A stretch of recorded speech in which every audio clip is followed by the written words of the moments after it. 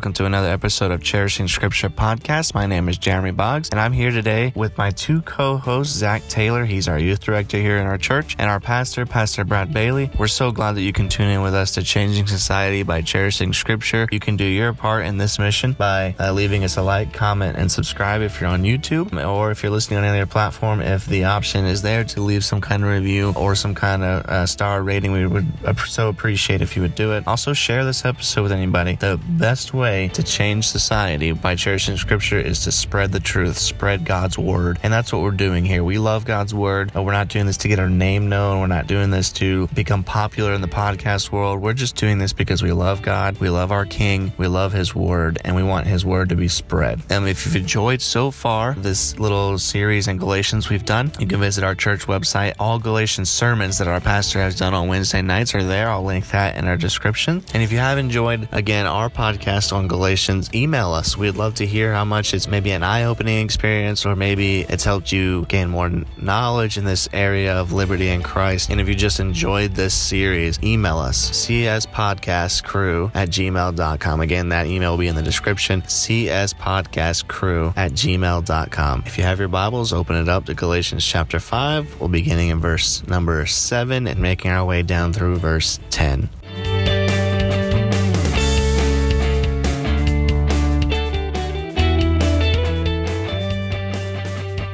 So beginning in verse 7, Paul says, "Ye did run well. Who did hinder you? You that ye should not obey the truth. This persuasion cometh not of him that calleth you. A little leaven leaveneth the whole lump. I have confidence in you." I think I ate the same lasagna, right? Yeah.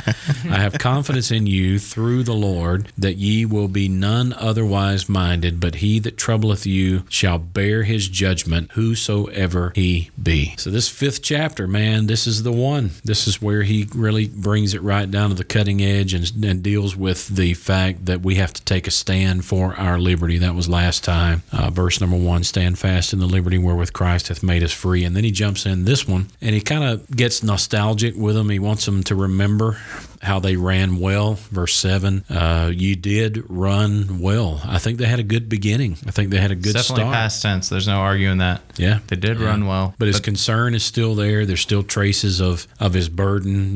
Who did hinder you that you should not obey the truth? So that's pretty strong, because if it's not the truth, it's the lie. And That's where he's really calling them the task. What happened? What happened to you? Why are you this way? Man, I'd love to ask some people that question. I would love to get that answer. What happened to you, man? Why is your church this way? Why are you why are you so far off in left field on this particular subject or this matter? I think it comes down to the intoxicating, addicting nature of external sanctification and comparing yourselves among yourselves. I know today that seems to be a lot of the issue for them.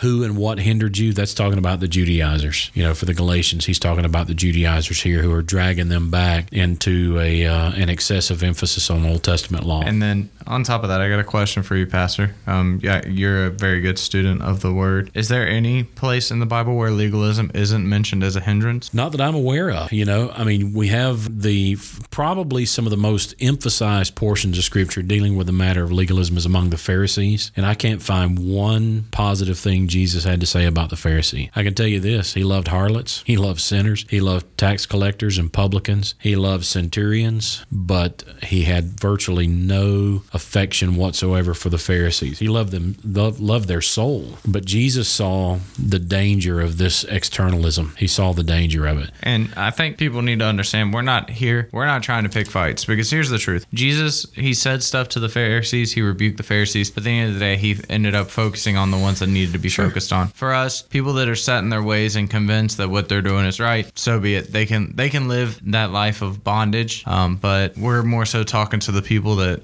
can need to realize that this isn't the Christian walk. Don't be hindered, as Paul mentions here. Jesus had the foreknowledge, to know if these people were going to repent. I think we could probably safely say, that he was aware who was going to join the cause or who was going to stay the course and be just a slash and burn Pharisee their whole life. So I think those are the ones that he basically cut them off at the knees. We do have Nicodemus, where John chapter chapter 3, came to Jesus by night, Rabbi, we know that thou art a teacher come from God, for no man can do these miracles that thou doest except God be with him. So Nicodemus, we know, rejected on that occasion, but later embraced Jesus. We find him at the cross, taking the body of Jesus with Joseph of Arimathea, taking it to the tomb. So can a Pharisee be saved? Yes, they can. Is it likely that they will? Not so likely, because they're so blinded by their worldly religion. And that's what begs the question here. What happened, man? Who hindered you? What turned you sour? What got you in this false way? I think it's authority and power that did that. I was thinking about same thing. I just thought about it. I was read earlier this week in John where that blind man, Jesus healed the blind man. He spit and made clay and told him to go wash. And then all those Pharisees and scribes and priests were questioning him and kept saying, are you sure you did this? And they just kept saying, questioning, and who did it? And Jesus came in and kind of knocked their own authority out from underneath them. Yeah. And came in as like a big brother and stood up for him and said, I did this. And it was just when you want it your own way, it seems like nobody else matters. And the thing with that too, you're making that illustration, Jeremy, about Jesus, healing this blind man and these other people. There were occasions where he did that on the Sabbath, and that's when that really, you're talking about raising the ire, buddy. They really got upset. So their whole concept was, we would rather this man have stayed blind. I mean, seriously, we would have rather this person stayed lame. And that same thing happened than with you have done this on the Sabbath. Man with the withered hand. And it says Jesus actually got frustrated with them. Yeah. Because why? Because they don't care about healing. They just care that you did that on the Sabbath. We'd rather this man remain a beggar or die prematurely than you have healed him on the Sabbath. He said, which one of you, if your sheep fell in the ditch on the Sabbath, wouldn't go retrieve it? Isn't that the same blind man, or is it a different blind man where he picked up the bed and they got mad at him for carrying the bed? On the Sabbath. On the Sabbath day. Well, there was the lame man. He said, rise, take up your bed and go into your house. And when they saw him carrying his bed on the Sabbath, they were like, hey, wait a minute, who told you could do that? Yeah. You're violating the customs of the Pharisees. Who told you could do that? And then he said, well, Jesus told me to do it. And they were just infuriated that Jesus was giving people to do things with liberty that they had taken away. And that's the goal, purpose, and modus operandi of a lot of people. They want to take away your liberty. It's Paul and Peter in conflict here, where Peter is spying out your liberty, and he is, in some cases, they're jealous of your liberty, and they're like, look, if I can't be happy, you can't be happy either. Yeah. And didn't they exaggerate a lot of the law, the Sabbath? Man, are you kidding? You can't pick up more than this on the Sabbath. Yeah. I'm wondering what they were saying. Pick up more than a dried fig. Yeah. Now, question, because I had a friend of mine. He's an interesting character, to say the least. But he was telling me that he's a pretty intelligent guy, but he was telling me that a lot of the Pharisees didn't even read the Torah as much. They more so read the Talmud. Right. Do you know much about that? Well, the Torah was it encapsulated the first 5 books of the law. We would call it the Pentateuch, but the Torah was more, how would you say it? It was more concrete scripture. Talmud served as kind of a commentary, and it wasn't just a commentary; it was a running comment. Right. I mean, it's like an editorial. Because he said this week in the Talmud, and it's this totally. I've never studied the Talmud personally, but he said that it originated when Moses was up on Mount Sinai. Is when it actually I don't know about started. That. I don't know. It could. I've never looked at that concept, but I can tell you I've read the Bible. What happened on Sinai, and I don't read anything about the Talmud there. Yeah. It is it does emphasize the Decalogue, the 10 Commandments, so there may be some connection, or at least they feel like there may be some connection there. I'm not totally sure. Problem is verse 8, right? Because it really, oh man, you talking about a low blow. This persuasion cometh not of him that calleth you. So him that calleth you is a New Testament church epistle reference to God. What does it say? Romans 8:28. Goodness, my mind's drawing a blank. All things work together for him that loveth God, to him who is the called according to his purpose. The called, or him that calleth you, it's synonymous with salvation. And so it's talking about God here. Him that calleth you is a reference to God. And so he basically tells them in verse number 8, this is not of God. This persuasion that you have, that's a great word, by the way, persuasion there. It's a word that basically means credulity, or it's referring to to convincing truth. This persuasion that you have, what you've convinced yourself yourself of, you think this is of God, it's really not, is the death blow. I mean, here's the apostle saying, this is not of God, this is of man, this is spawned maybe even of Satan. So he hits him pretty hard in verse number 8. This persuasion cometh not of him that calleth you. Yeah. If it's not of God, who is it then? I've been wanting to preach an old message on, was that God or not? You know, we see these guys beating the drum of sanctification, carrying on about sanctification, the separation, and all this kind of stuff. And all of a sudden we find out the whole time they're having an affair on their wife. You know, okay, was that God or not? Yeah. That preaching that you were doing, you know, where you're slamming people and calling women names and all that kind of, was that God or not? Got a guy right now in the state of Tennessee, one of the biggest opponents of, I don't know what you want to call it, you know, those of us who are standing fast in the liberty wherewith Christ hath made us free. This guy's really made a project of, historically, he's really made it his goal to expose and to condemn and to slash and burn all of us, you know. So yeah, okay, all right. Now we find out he's been sending, nude pictures of himself to women and underage girls in his church. Wow. And he goes when he gets caught, somebody outs him. He gets caught, so then he goes to these women and girls and says, "Hey, I'm in big trouble if you don't delete those from your phone." I don't know where you're from, but in the United States, that's tampering with evidence. Yep. You know, he's telling them to delete this information from their phone. So what does he do? He cashes out of his church, goes on the run, and to this day they can't find him. Wow. So I'm wondering, was that God or not? You know, all of that sanctified preaching, all of that emphasis on externals, all that stomping and screaming and yelling about don't go liberal, don't exercise liberty, don't, you know. And there's a new term, that some of the guys on that side are coining these days, you know, about newfound liberties. They're calling it our newfound liberties, and they're saying, you better be careful. You're going to do this and you're going to do that. And a lot of times these guys we're finding out things about them that nobody wished we'd have found out. Was that God or not? And Paul says in verse number 8, it wasn't God. Mm-hmm. Cometh not of him that calleth. I'm not going to lie. I actually I enjoy it for a comedic purpose. I actually enjoy kind of watching them rant and rave about stuff. Yeah, the IFB sermon clips. Oh, and all that yeah. stuff. Like Miss Shay sent me one of a preacher's sermon. His whole sermon at a college was how women need to go to the altar. Yeah. And it's like, it's always a woman. It's like, okay. I'm glad I got nothing out of that. The sermon notes, man. Yeah. We were playing, I'll tell you a funny story. We were playing ball one day at camp. Oh, man, this has been at least 12, 14 years ago. And we were pretty rock-rib, right-wing people ourselves back then. We had this guy preaching for us, and his favorite cliche, you know, is it's always a woman. You got a problem in the church, it's always a woman. If you got a sinner in the church, it's always a woman. You know, so he was carrying on about this, you know, and sometimes it was comical. Sometimes he was trying to be funny, but, you know, there was even our comedy is betraying the truth sometimes. Much is said in jest. Yeah, exactly. So he's carrying on about this. It's always a woman, always a woman. So one day we were playing softball, and we happened to have this girl there camp this year, and nobody knew this but me, but she was like an all-star softball player, you know. So she's on the opposite team of this preacher, and he thinks he's a hot shot, you know, so he gets up to bat, he's gripping his bat, you know, getting ready to swing big and, you know, go for the fences and this and that. So pitch comes across the plate. It's a pretty good pitch, you know, he nails it, line drive straight over the second baseman, and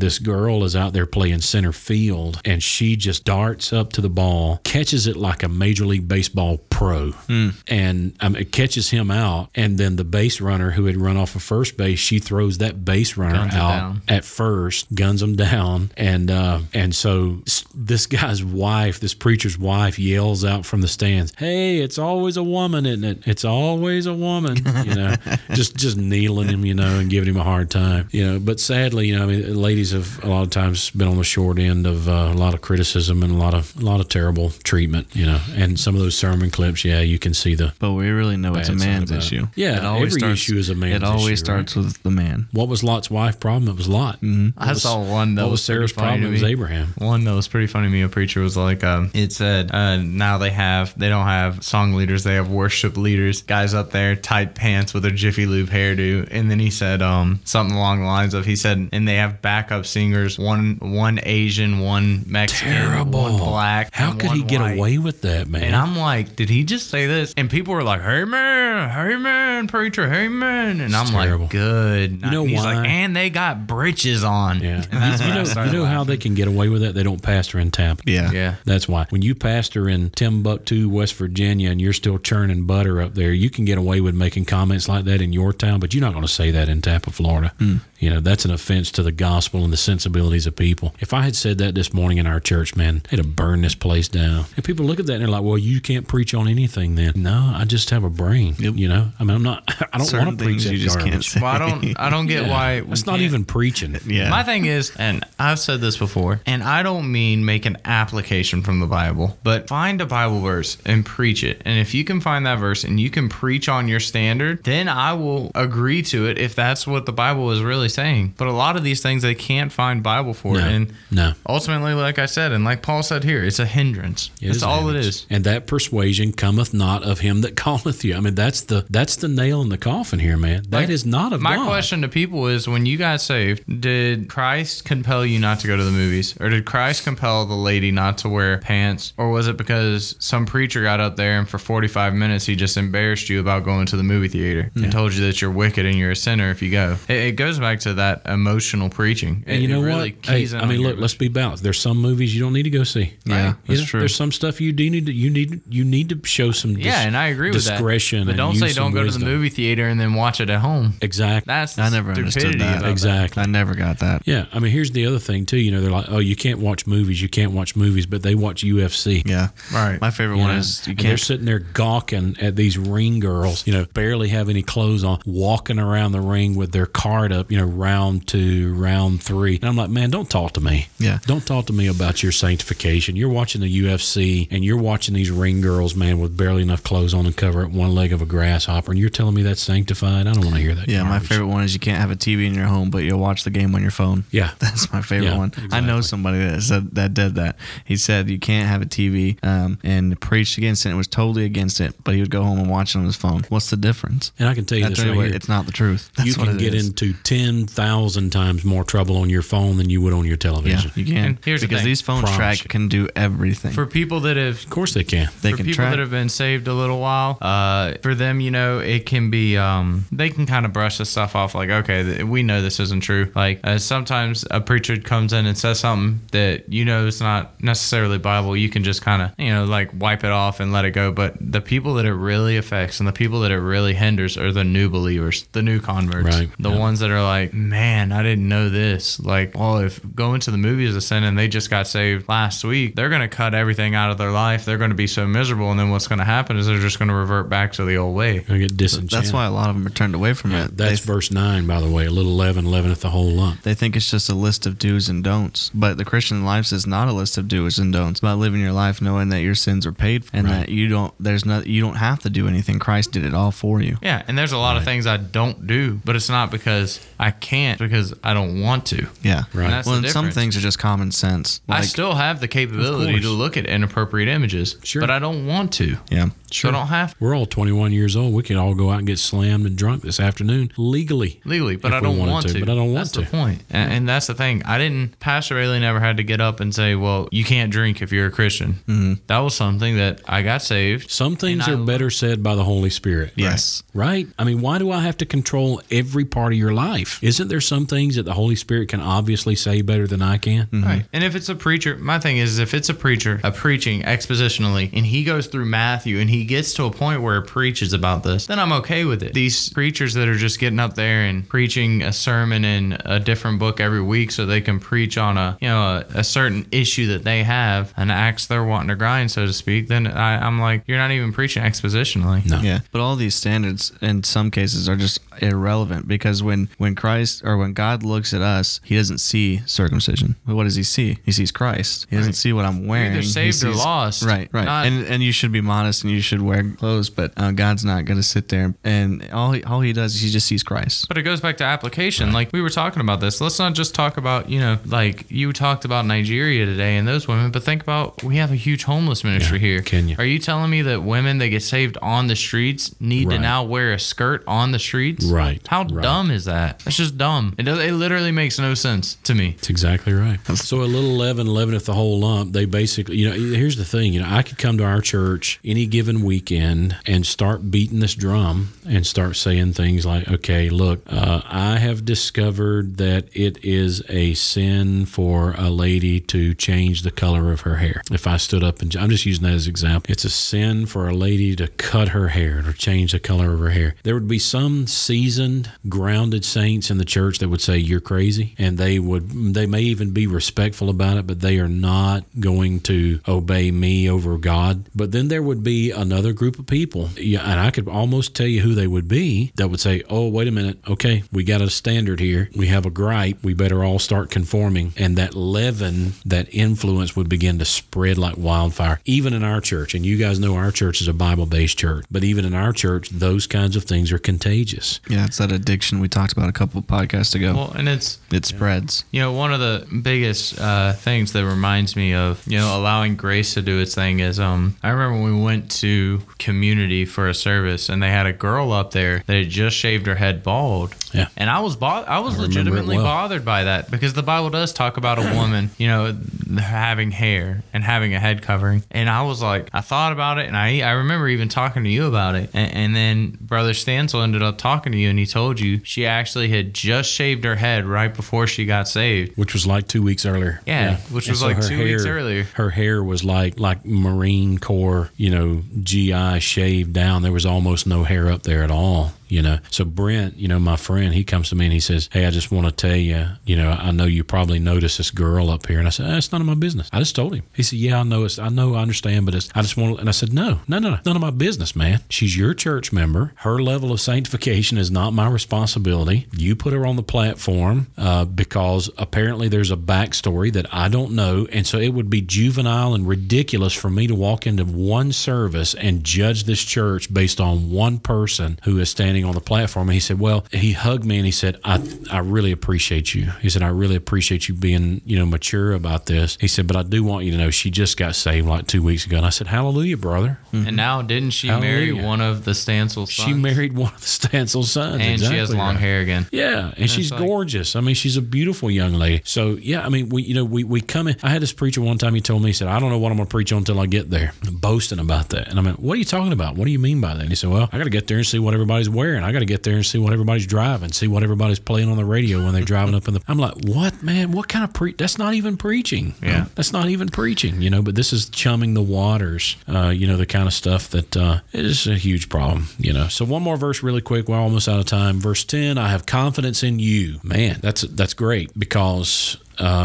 He knew that Jesus had started a work in them, and he knew that what the Lord starts, he's faithful to complete. So Paul says in chapter 5, verse number 10, I have confidence in you through the Lord, that ye will be none otherwise minded, but he that troubleth you shall bear his judgment, whosoever he be. So he says, I'm confident that you're a born-again Christian, and born-again Christians sooner or later grow up. Mm-hmm. They get past all of this leaven and all of this persuasion. He calls it in verse number 8, the hindrances, verse number 7. He says, sooner or later, you're going to get past all this. I have confidence. I'll be patient. I have time to wait and watch. Yep. Well, that was a good episode, guys. We'll close it here. We thank you guys for listening. It really does seriously mean a lot that you guys do listen to our podcast. We aren't doing this to be famous. We aren't doing this for money. We're doing this because we love God's word. So we do appreciate the numbers continuously grow. I got to say something real quick, though. There's 38% of you guys that aren't subscribed. All right. That must mean either you're lost or you don't care about Jesus. Just kidding. Yeah. Or you're a Judaizer. So subscribe, give us a like, leave a comment. We have stuff on YouTube. We have stuff all over the internet, Apple Podcasts, Google Podcasts, and good other ones. Come visit our church. We've got a great pastor and somewhat of a great congregation, but I'm just kidding. But definitely come find us, Brandon Baptist Tabernacle. Check out our website. Tons of sermons on there. Tons of good reading materials on there as well. So we do thank you for listening, guys. Thanks.